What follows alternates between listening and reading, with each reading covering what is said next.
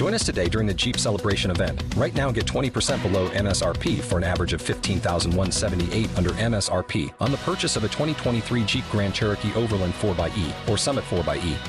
Not compatible with lease offers or with any other consumer incentive offers. $15,178 average based on 20% below average MSRP from all 2023 Grand Cherokee Overland 4xE and Summit 4xE models in dealer stock. Residency restrictions apply. Take retail delivery from dealer stock by 4/1. Jeep is a registered trademark. The following program is intended for immature audiences only. Don't think, just listen. From coast to coast, border to border, and around the world, you're going online with Bill Alexander.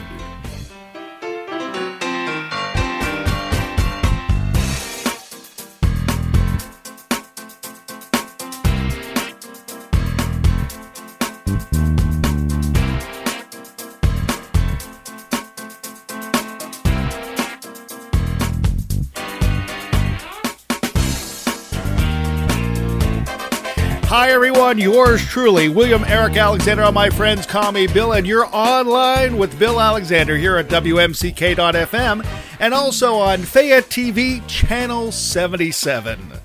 It's a Tuesday night, the 5th of March, 2019, and we have a special guest on the phone. But before we go, I actually have some audio that I'd like to play to see if you guys can guess who it is before I tell you who it is. There are many ways to say I love you. There are many ways to say I care about you. Many ways, many ways to say I love you. There's the singing way. Have you figured it out? I love you. It's Officer François Clemmons from Mr. Rogers' Neighborhood, and he's on the phone line right now. Officer Clemmons, how are you doing this evening? I am just fine. I want you to know that's a spectacular opening that you had before that crooning singing came on. Well, thank you very much. Wow. So how are you doing this evening, sir? Well, I'm doing just fine, and I took a little bit of a nap sitting in my chair while the news was on. I decided that I was just going to check out. Okay. So I took a little nap. So where are you at this evening? I'm in Middlebury, Vermont. I'm back home from Orlando, Florida. I was at Eastern Florida State College. Wonderful friend, new friend, Mr. Roundtree, invited me down there to speak to his classes during Black History Month. Okay. And we had a wonderful time, and they gave me a Lifetime Achievement Award, which was a tremendous surprise. Well, that's really nice.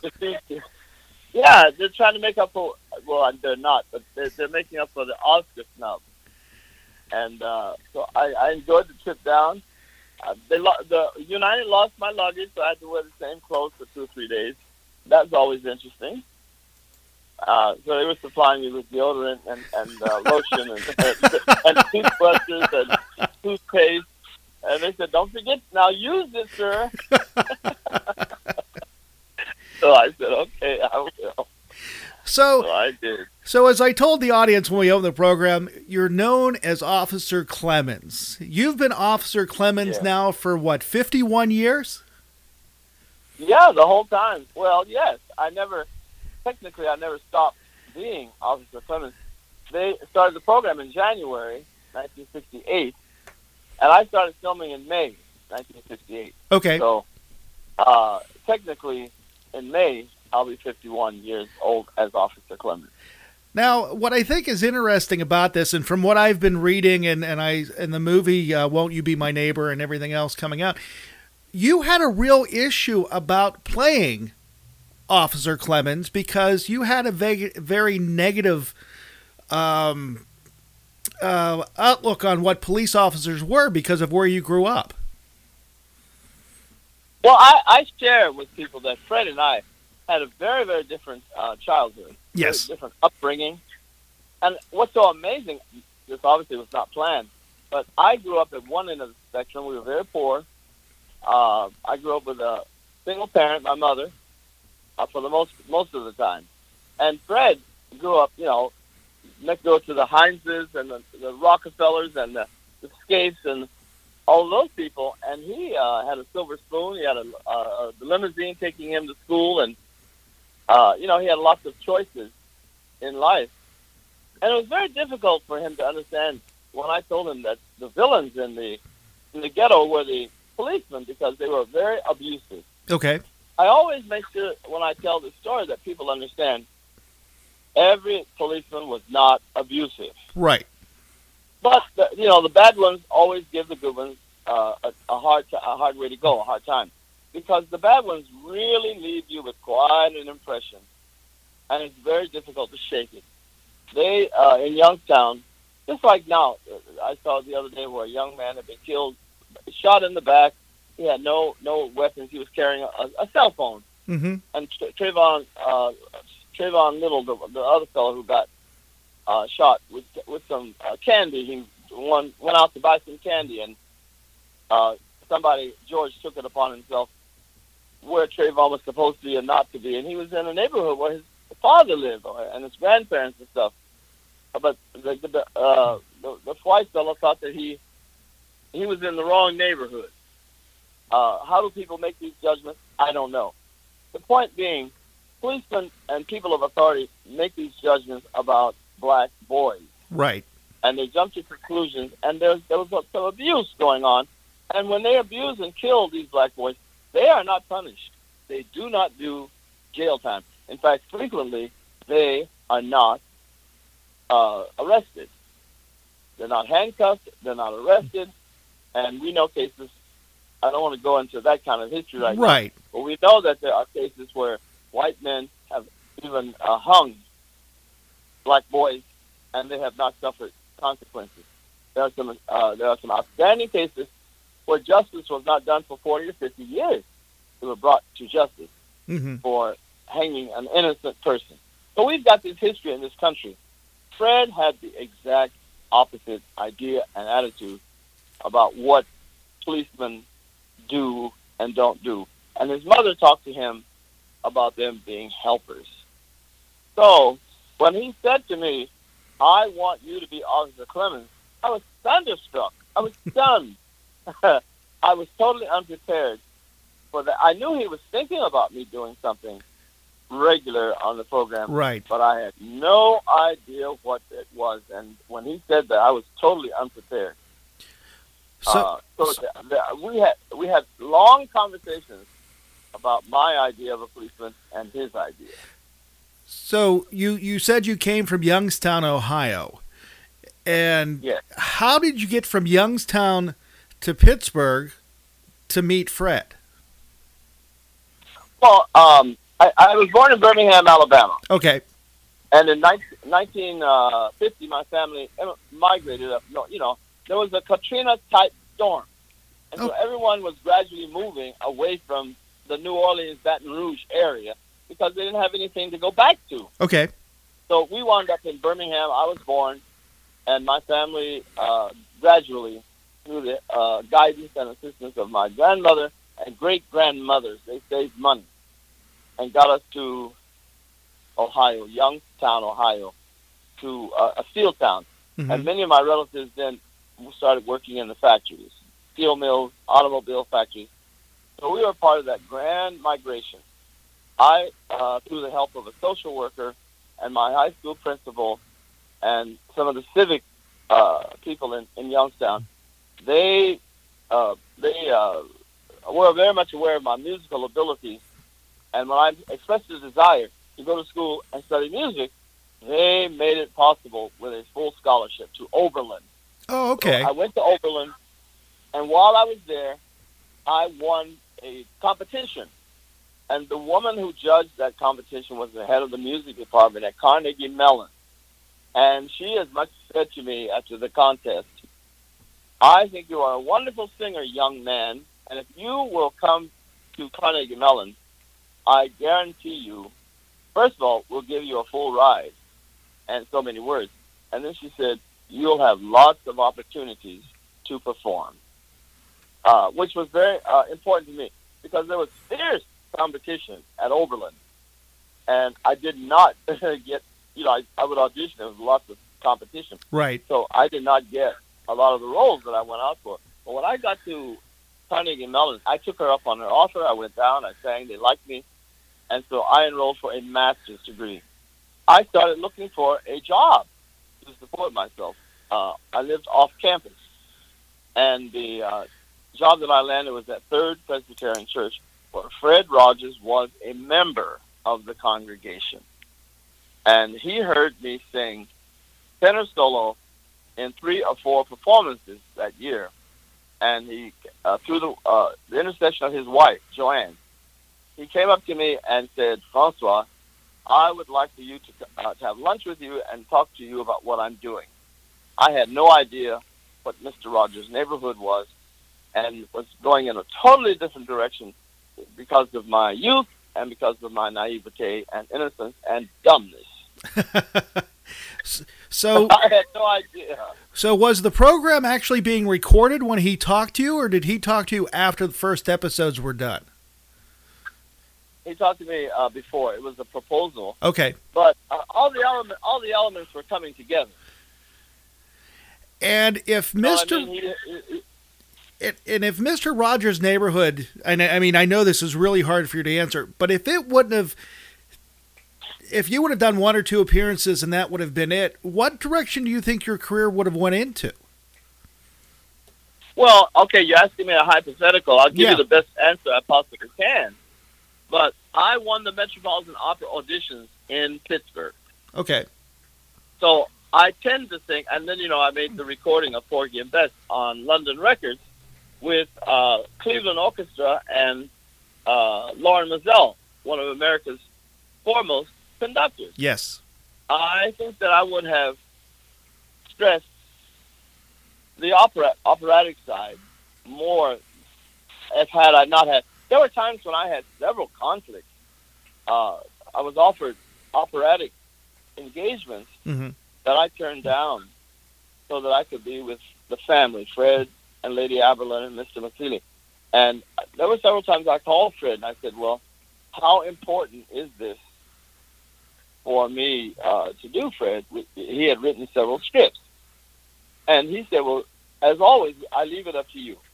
But we need you, friends. There's nobody else that can be Officer Clemmons. It's right. Not like it's interchangeable." And he was always very honest that way. But he said, "If you make the decision, we'll do the best we can. We'll try." And I felt a very, very powerfully drawn to him, that his work was also my work. It was important to me. It was good work. Do you know what I'm saying? Yes. For me, I never felt quite the same way about opera. So I thought, well, I probably need to be here with him to do this. So that it's done right. So there were several times when I had the conflict. I chose to be with Mr. Rogers. Okay. But if I hadn't been there, I would have taken those other jobs. 1 or 2 in particular. I went on several audition trips to Munich, Germany, to Cologne and Hamburg and Berlin.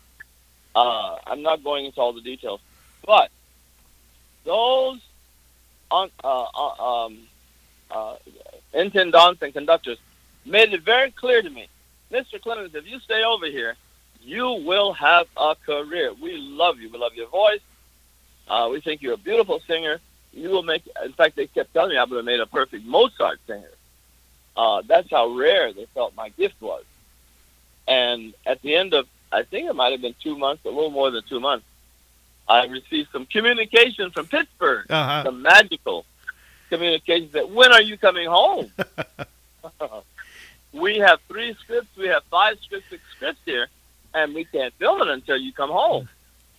And that took some serious thinking on my part, that, this is a fork in the road. That's something I would have taken full advantage of.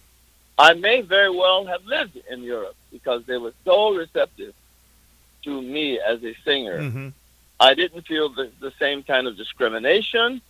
I didn't feel that I felt I was being treated fairly. You know, in America, there were times I sang, even though I had won the Met auditions in Pittsburgh, and even I went to New York, I got into the Metropolitan Opera Studio. I still felt serious discrimination because I was black. I'm not saying it didn't happen in Germany. I'm saying I did not feel it. Right. Because I was given so many opportunities, and it kept me busy enough. There were things that I was invited to do that were eminently successful that because of my singing, the quality of my work. And so I would have taken full advantage of those things if I had not been on Mr. Rogers' Neighborhood. So because of that, I came home. I came back to New York, and I continued my work with Fred. It was enormously satisfying. You have to know that. So that was one of the reasons that I did continue, and I do feel ultimately, you know, and it didn't take me long to look at it, but that was where I was supposed to be. But had I not been doing Mr. Rogers' Neighborhood, there's a part of me that thinks I could have had a serious operatic career, the kind that people dream of, but it was not meant to be. Now, you mentioned you were in New York, so were you based out of New York and then you would come back to Pittsburgh to record the episodes? Correct. I moved to New York in August of 1969 because after I won the Metropolitan Opera auditions in Pittsburgh, I went on to Cleveland. I did very well. I didn't win, but I did very well. And the maestro who was in charge said to me, "You're ready to come to New York. I will sign some information to you, a letter of a recommendation, and I'll let people know who you are, and I'll give you a list." He was my mentor for a short time. That's what it essentially was. Okay. And he introduced me to the right people. So when you were in New York, what were you doing? Were you performing on a regular basis? Were you pursuing more education? And how did you work your schedule to get back into Pittsburgh to be able to record these episodes? Well, the main thing was there was a wonderful woman, Elaine Lynch, who was the olfactotum for Mr. Rogers. She really knew everything that was going on, and she was the point person, the liaison.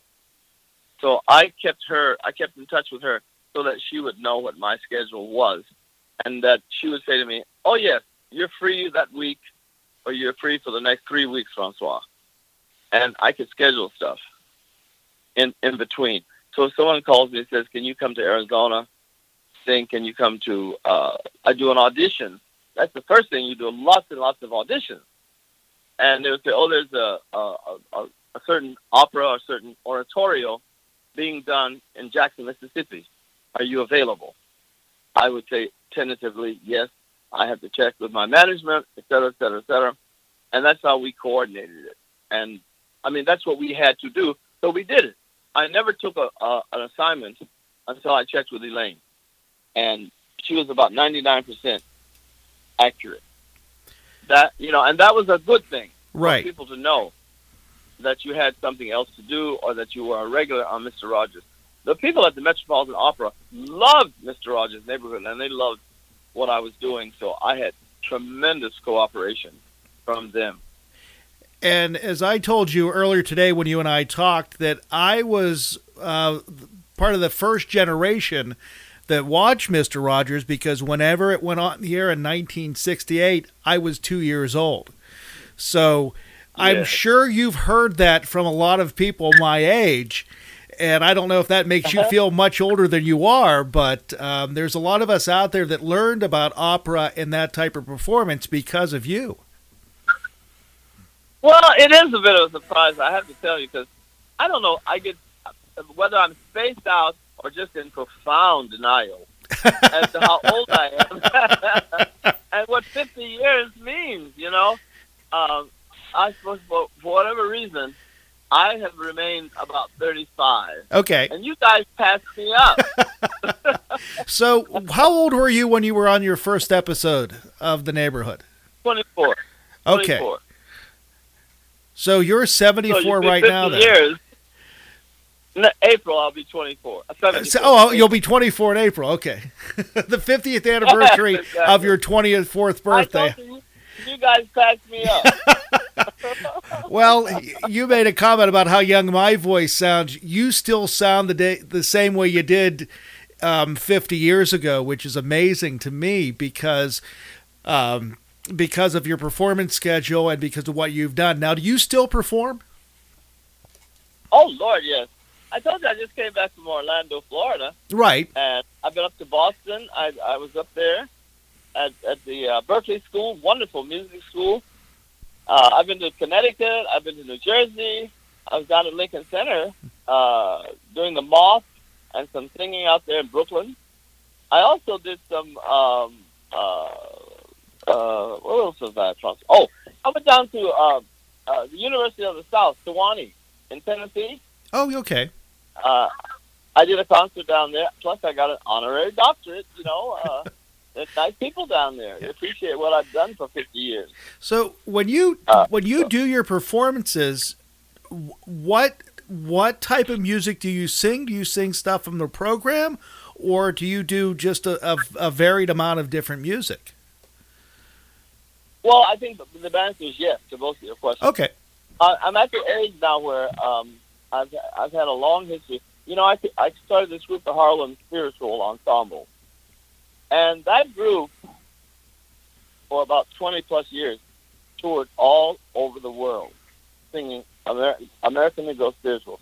I arranged them, and I used a couple of other wonderful other people who did arrangements as well. Linda Twine, Joseph Joubert. There were other guys who also arranged. And so I definitely filled my time with that. And I also taught here at Middlebury College. I'm in Vermont here. Mm-hmm. And I came here and conducted the choir for a couple of years. And eventually they asked me if I would stay. And they made me an offer that I couldn't turn down. Yeah. So I'm serious. It was wonderful. Plus, I learned more about what I was supposed to do in this life by being here. I found a different kind of purpose. Okay. And it bordered on a real ministry for me, which was different than the ministry that I feel I had as a singer and as a conductor of the Harlem Spiritual Ensemble. So my repertoire gradually expanded. I sang all spirituals, but then I could do Samuel Barber, I could sing Schubert, Mozart, Bach. I do whatever I want to do now. I'm at that stage of now in my life, but my experience allows me to be profoundly versatile. And people like it and people tolerate it. I've done programs of Irish music. I love Irish music. And for 15 years, I used to do the St. Patrick's Day concert here at Middlebury College. I put it together. I thought the other guys were going to come and take over and say, hey, we Irish can do this, go sit down. But they didn't. And so, and it became quite a point of deep, gratitude and love that I was so embraced by the Irish community on campus and in town. Okay. Every year they start asking me, are you going to do the St. Patrick's Day concert? Are you going to do the St. Patrick's? And that meant I would do the Martin Luther King concert in January, and I didn't have time to turn around or rest before I was planning the Irish. So every summer, that was part of what I was doing. I was scheduling and planning what I was going to do in the fall, what I was going to do at Christmas time, what I was going to do for January, and also for St. Patrick's. Now, you see why I never took a vacation? Yeah, I can see why you've never gone anywhere. Because and the one question everybody's going to ask you, because of being 70, going to be 74 soon, are you considered retired, partially retired, or you're never going to retire? No, in 2013, I had an experience that changed my life forever. Essentially, I passed out after a concert. Oh, wow. And what it amounted to was I was pushing myself all the time. Okay.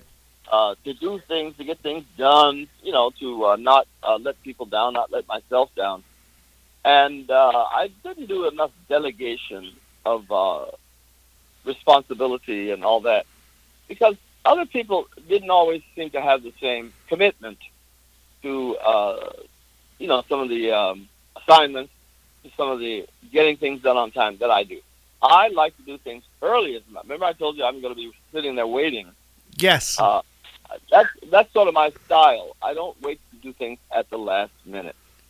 Well, that compulsiveness is not the greatest thing for your health. And so the doctor told me, he said, take some time off and stop, being so compulsive. And you are killing yourself. Okay. And this is the first sign. And there'll be others if you don't take my advice. So he said, you're in here basically for stress and exhaustion. I had no idea what stress. I couldn't name it. I felt it, but I didn't know what was wrong. Okay. In addition to all of that, the college owed me 3 semesters of sabbatical. I never took any sabbatical once I got tenure. I just kept doing what I was doing because I loved it so much. And so I had a visit from the president and the dean of the faculty and stuff, and they said, "You are retired, Mr. Clemmons. Don't come back. Go home." And they gave me, 3 semesters of full pay, but they closed up my office and packed up everything and sent it to my house. It was awful. I continued to get paid. I was at home sitting, twiddling my thumbs there. What should I do now? Right. So that's how I retired, and I took a trip to India and to Nepal for 6 weeks, and I went to New York for a while. I traveled. I went down to Atlanta and to Alabama, and I saw some relatives whom I hadn't seen for a while. I went to Overland, to Michigan, to Ann Arbor to see my mentor who lives there, George Shirley, a great teacher. I went to see friends. So I traveled as a tourist. And I began to think about what else I wanted to do with my life. And so I bought a house here in Middlebury, and I decided to settle down here. And technically I've been here ever since. Then they came along with this movie, Won't You Be My Neighbor? And I thought I was going to be resting for a while. And boy, did they turn the apple cart upside down. Because I've been busier than ever going out to San Francisco and many other cities. I went down to Dartmouth, where was the last place that Fred did a graduation, and there was quite a welcoming crew. My goodness, it's such a legacy that this man has left us with. Oh, yes. Yes, it is. I am just amazed everywhere I go. I call it Fred Love. He left quite a mark, quite a gift to the society. I feel so honored to have been in the inner circle. And sometimes I ask, why did the universe pick me? Why did he pick me? Right. Because the older I get, the more I recognize what a unique status I have to be in his heart the way I was. He really gave me quite an opportunity. I'm very blessed. I know it. You're listening to WMCK.FM and also watching us on Fayette TV Channel 77. On the phone line, we have François Clemmons. Most of you know him as Officer Clemmons from Mr. Rogers' Neighborhood. And I'm glad you brought up the movie or the documentary that came out this past year, Won't You Be My Neighbor, because all the hype surrounding it, and now we have a Tom Hanks film being filmed in Pittsburgh about the later years of Mr. Rogers' life.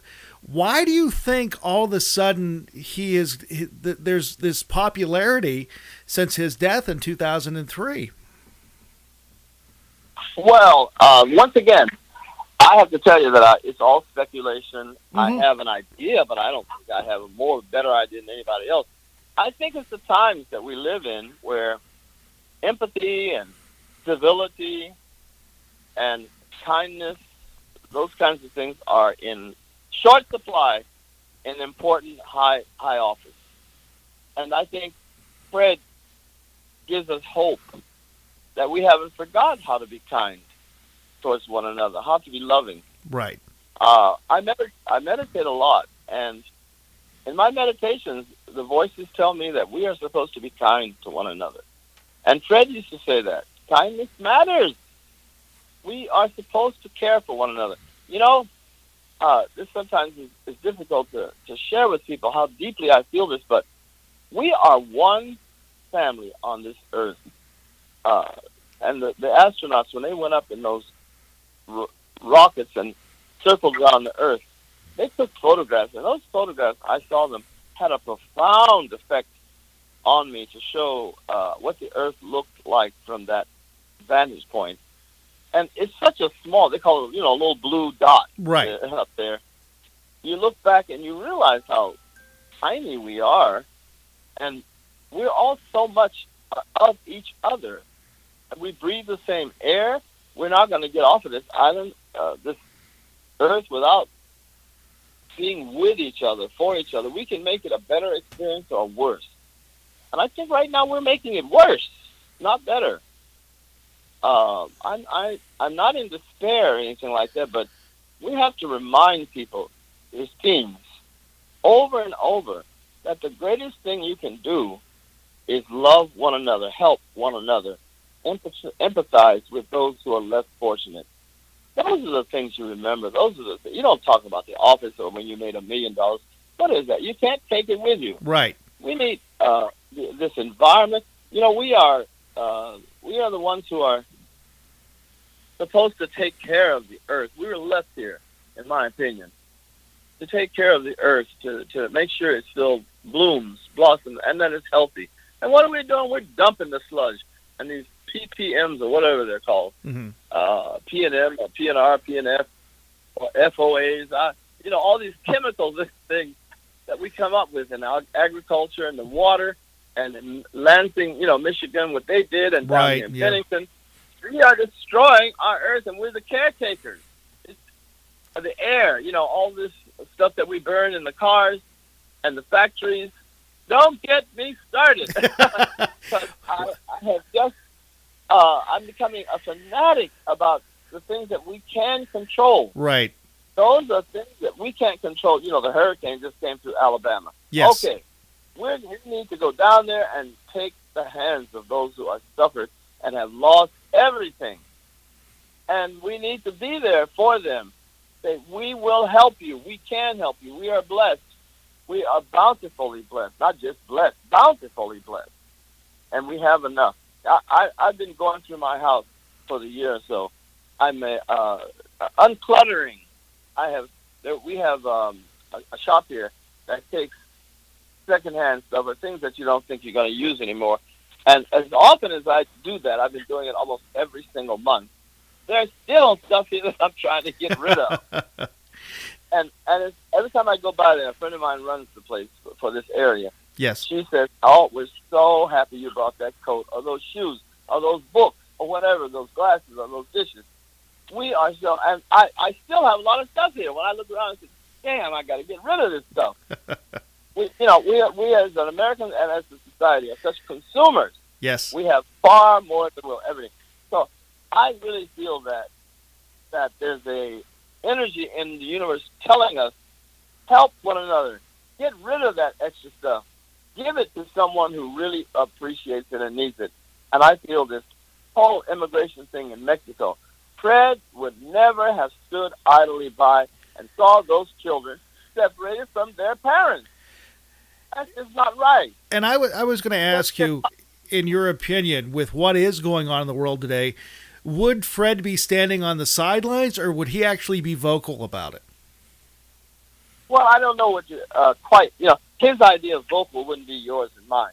I'm an extrovert. Fred's an introvert. We got along very, very, very well because I talked and he listened. Now, that doesn't mean it didn't mean that I was always saying something that needed to be said. Right. But I screamed and yelled, and he listened, and then he came up with some good solutions, or we came up with them together. But our personalities work extraordinarily well together. Well, because with what you just said right there, because if you looked at the way Fred looked at things, he may have a message, but he would do it subtly. For example, when Officer Clemmons came by the house in the neighborhood and Fred was waiting in the swimming pool, And he would have you come in, take your shoes off, which in that period of time, you never saw anything like that, let alone on a children's TV program. Never. And Never. And he made it acceptable. Yes. As a matter of fact, we had before that show, we had some discussions. Here we go again. And I was plain old bitching about the fact that everywhere I looked, there was so much discrimination based on color. Dr. King had been killed, and Robert Kennedy had been killed. I had been a great admirer of John Kennedy. Yes. And it was just going on. Everybody, nobody was safe. This was a terrible thing, and I was feeling so frustrated. And Fred and I had worked this thing out where he had become my guru, my teacher, my surrogate father. I recognized that I had a future with him. Mm-hmm. I wasn't fighting it anymore. Right. But I just unloaded, so to speak, on him.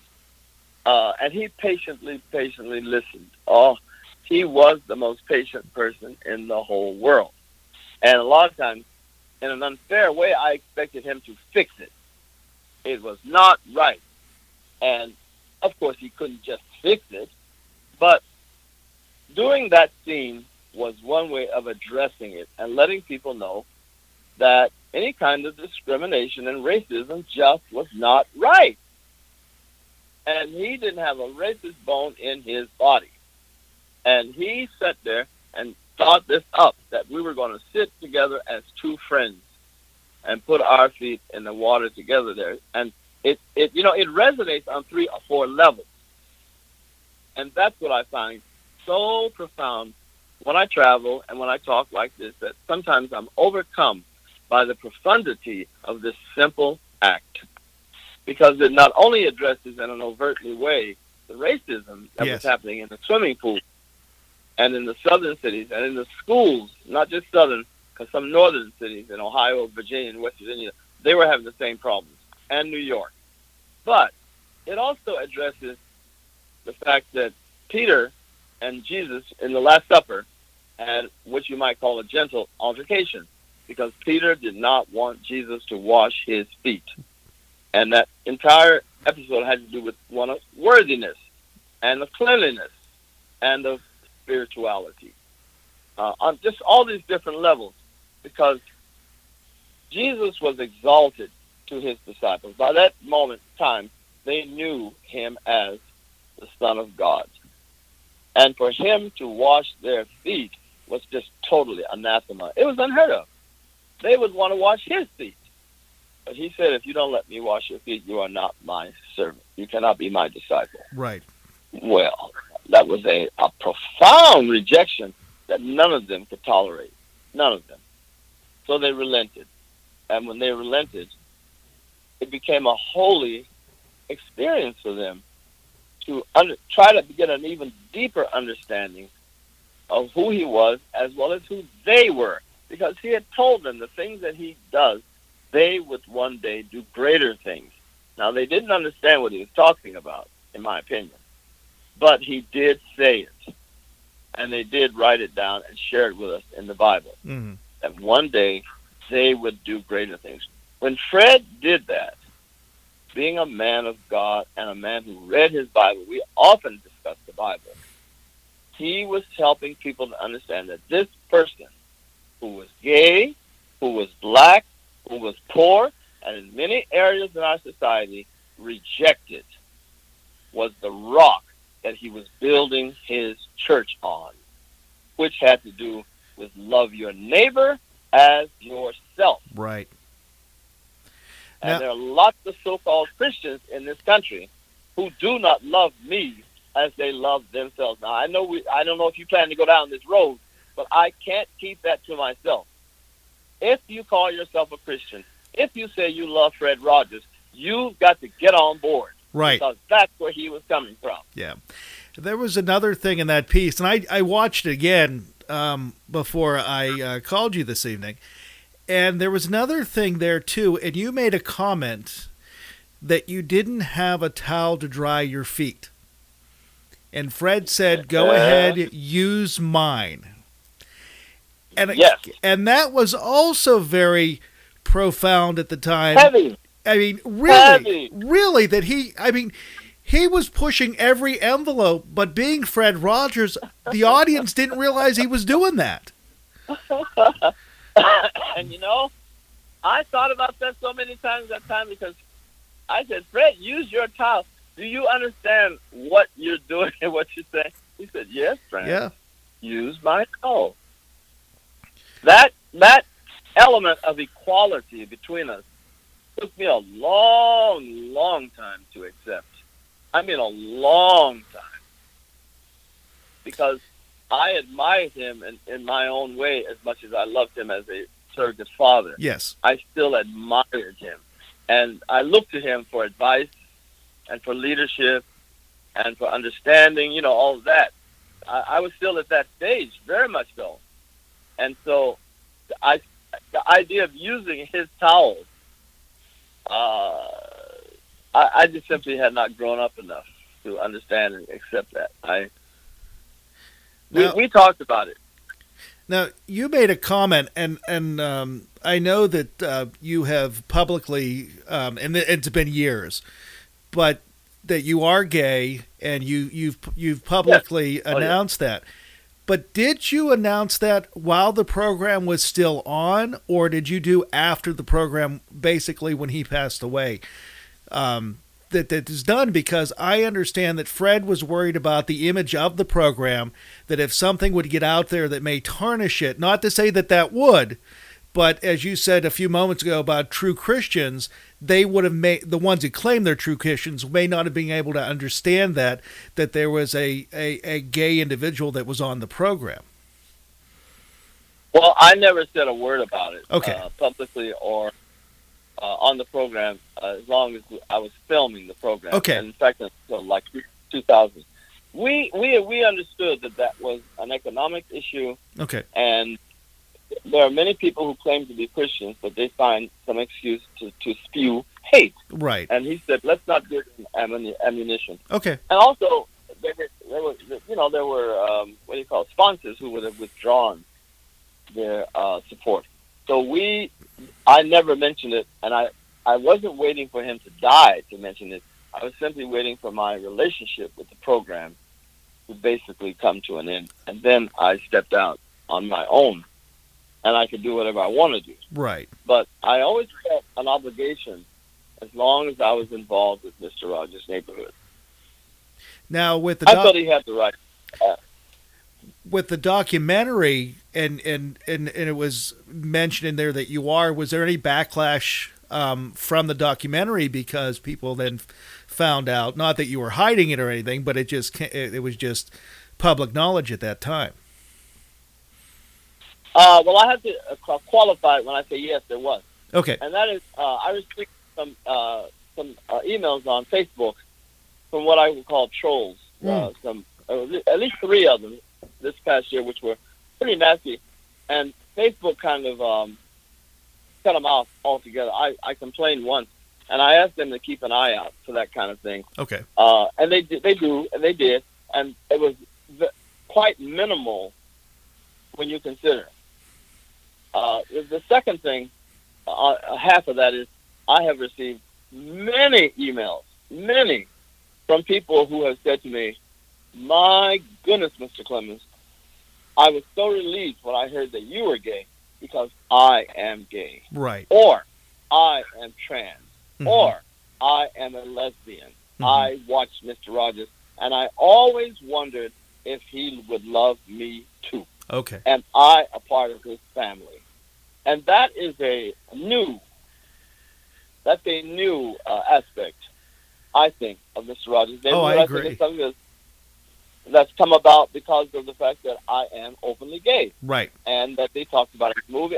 When I talked with Morgan Neville about it, I wanted to say it so that people would know it. And people have, we are talking to an adult audience now. For the most part, I'd say they're from age 25 to 75. Okay. As opposed to the 3 or 2-year-old kids who would not be asking yet about that. Mm-hmm. But there have been, and when I visit college campuses, I did it at Dartmouth and at Sewanee and up at Berkeley, I make an effort to visit with the gay organizations on campus. That has become, and here at Middlebury, and Oberlin, I keep naming them because I say in my material that is sent out, if there's a gay organization on campus or in town that would like to talk to me, I will be very, very happy to make myself available. At almost 100%, they want to talk to me and share and let me know that they are standing on my shoulders. Now, if say the program was still being done today, do you think Fred would address that issue, or would he handled it the same way he did in the past?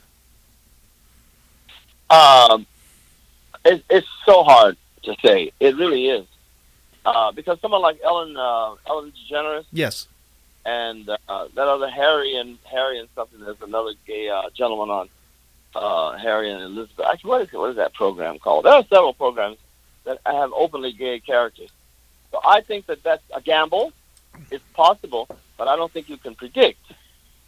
Because Fred may have a subtle way of dealing with it that I never thought of. He's brilliant in a certain way of coming up with those kind of solutions. So I don't think I could predict what he would do and how he would do. But I can tell you, he always had. I knew gay friends who were personal friends of his and mine who were very comfortable coming to visit us and spending time with us. Uh-huh. I don't feel there was any discrimination at all. Plus, I don't feel it's my business to talk about it, but there were other gay artists on the program, and some of them were on fairly regularly. Oh, I didn't realize that. See, and again, but again, I was 2 to 7 years old. I wouldn't know that, and I wouldn't have never thought about it. So you're right. I guess it would have been something, because honestly, if I didn't start looking at some of the stuff you've done recently, I probably wouldn't have realized that you were either. So again, I just think it's very interesting because I never knew. Now, well, I think the thing is, I look at the stuff that I did. Yeah.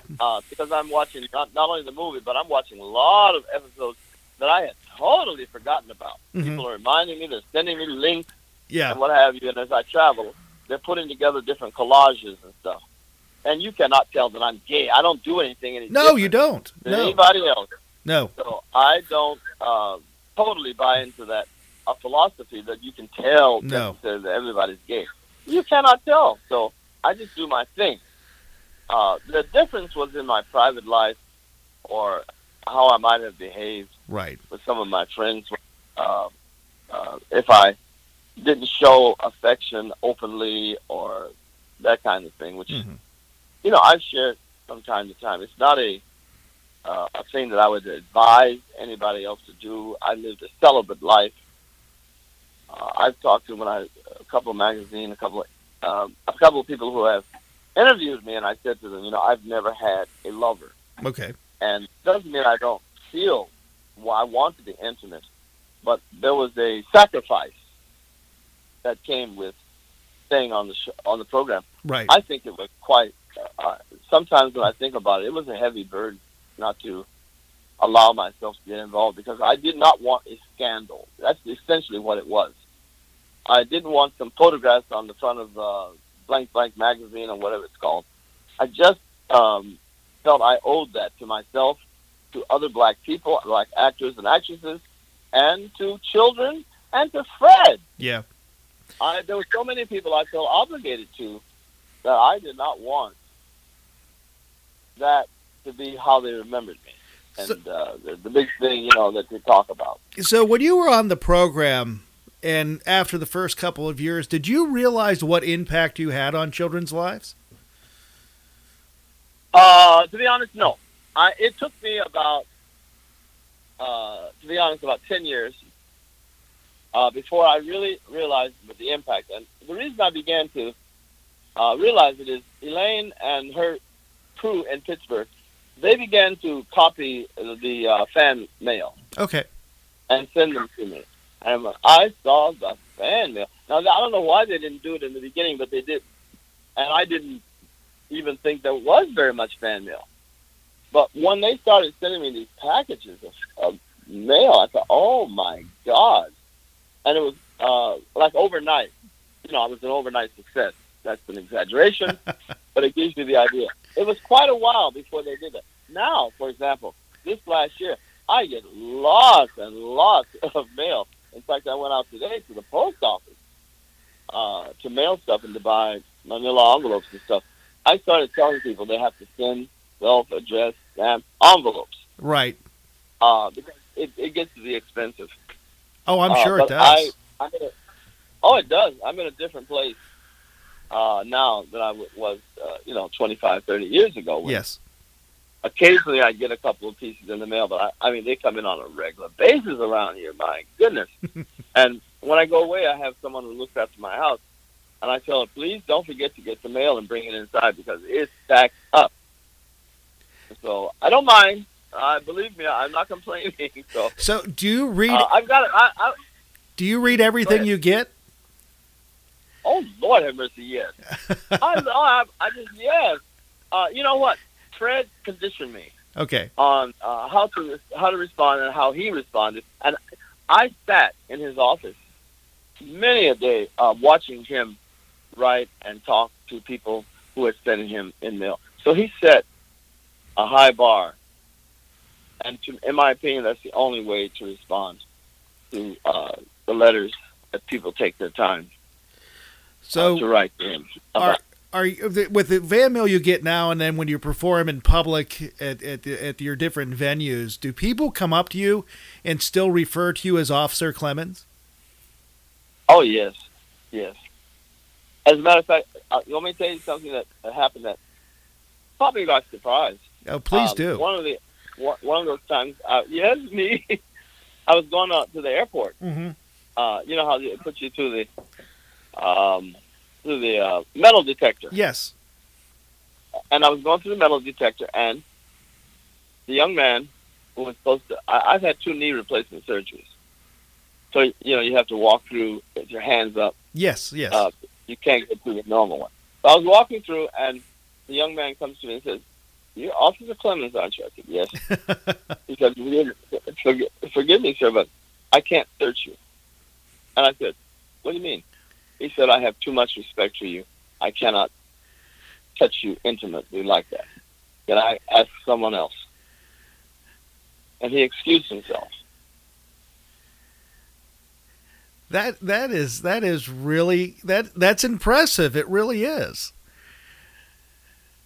I had no idea. And as it turns out, all of them who were there turned and looked at us and said, "What's the matter?" And he said, "There's nothing wrong. I just know who he is, and I can't do that." Right. That is so, that actually says a lot about you because of that young man himself had that much respect for you because of what you did on that program. Yes, but it says a lot about both of us. It says a lot about him. I went to a couple of museums while I was away after I got the honorary doctorate at Sewanee. We were driving down to Montgomery, and there's the Hanging Museum in Montgomery. That's a very sad place to be. Uh-huh. The memory and the displays. In that museum, they recognized who I was. We were in that museum where all of that devastation and pain was mentioned. And we were singing "It's a Beautiful Day in This Neighborhood." And I got chills, and we sat down together. All the kids in that museum were students at the local colleges and stuff there in Montgomery. They recognized me, and they said, "We needed to have that in here. It's so depressing sometimes, Mr. Clemmons." Yes. And your coming here today was not an accident.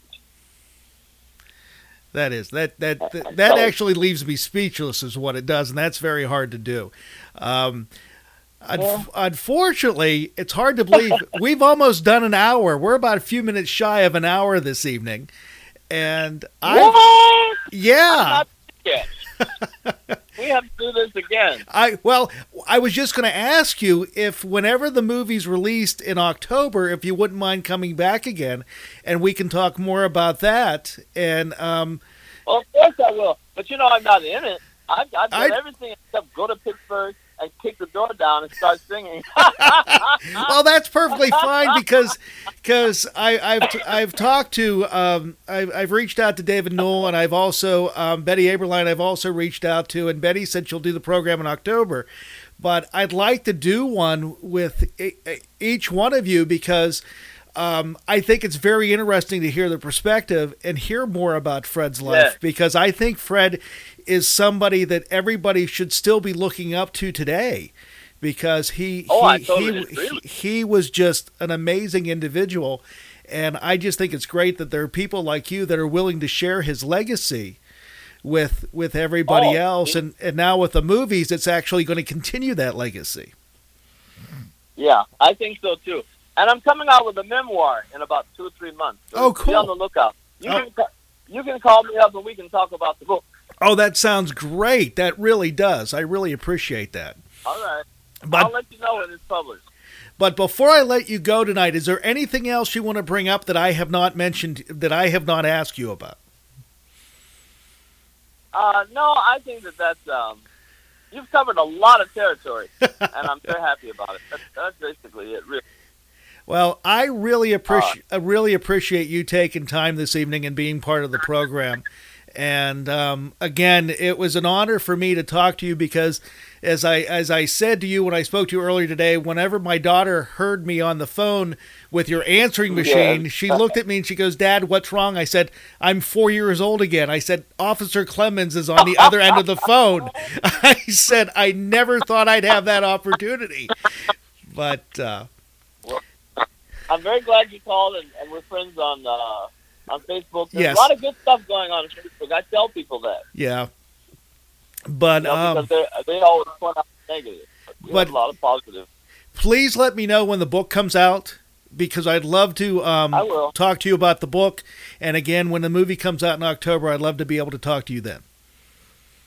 Okay. Thank you very much. So, François, thank you very much for being a part of my program tonight. I really appreciate it, and we'll talk to you real soon. Okay, God bless. God bless you too. Thank you again. Have a great night. You too. Bye-bye. François Clemmons, as most of us know him as Officer Clemmons. Hard to believe that was 1 hour. Really, that time flies when you're having fun like that. It really does, and I really appreciate him taking time with us this evening. And we'll be posting all this information online to the podcast at italkradio.us. It's also on WMCK.FM, also on Fayette TV Channel 77, and also you can check out the interview at online with BillAlexander.com. Later this week, on Thursday night, we'll be talking to the author V.R. Kraft, and we're going to be talking to him about his new book, which is Fail to the Chief. And what's really interesting about this book is it sounds like really real, but it's fictional. It's actually like a Survivor-type program, but instead of finding a winner to stay on the island, as I do air quotes, what it is it's how we're going to possibly elect our next president on a reality show. It's not that far-fetched, really. It really is not.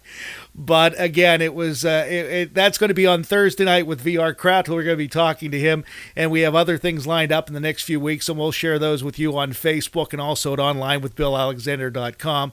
Again, a big thank you to François Clemmons for joining us this evening and talking about his life and his career with Fred Rogers and working in children's television. And again, it was very, very humbling to be able to talk to him this evening. But as I always say, I think I hear music in the background. Is it coming? It's going to be here real soon.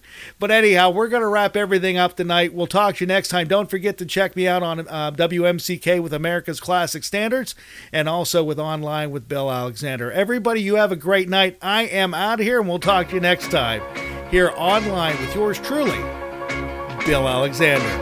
Well, I'm tired and I gotta go home.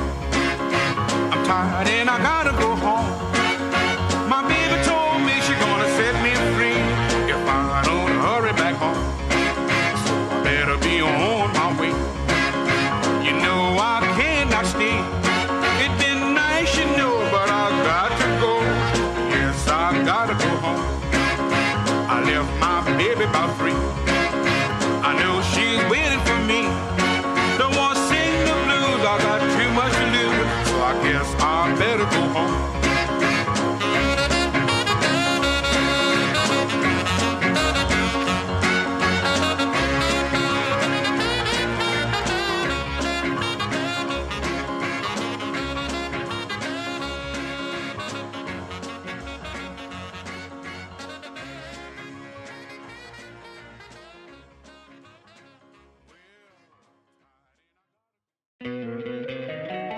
Don't you love an extra $100 in your pocket?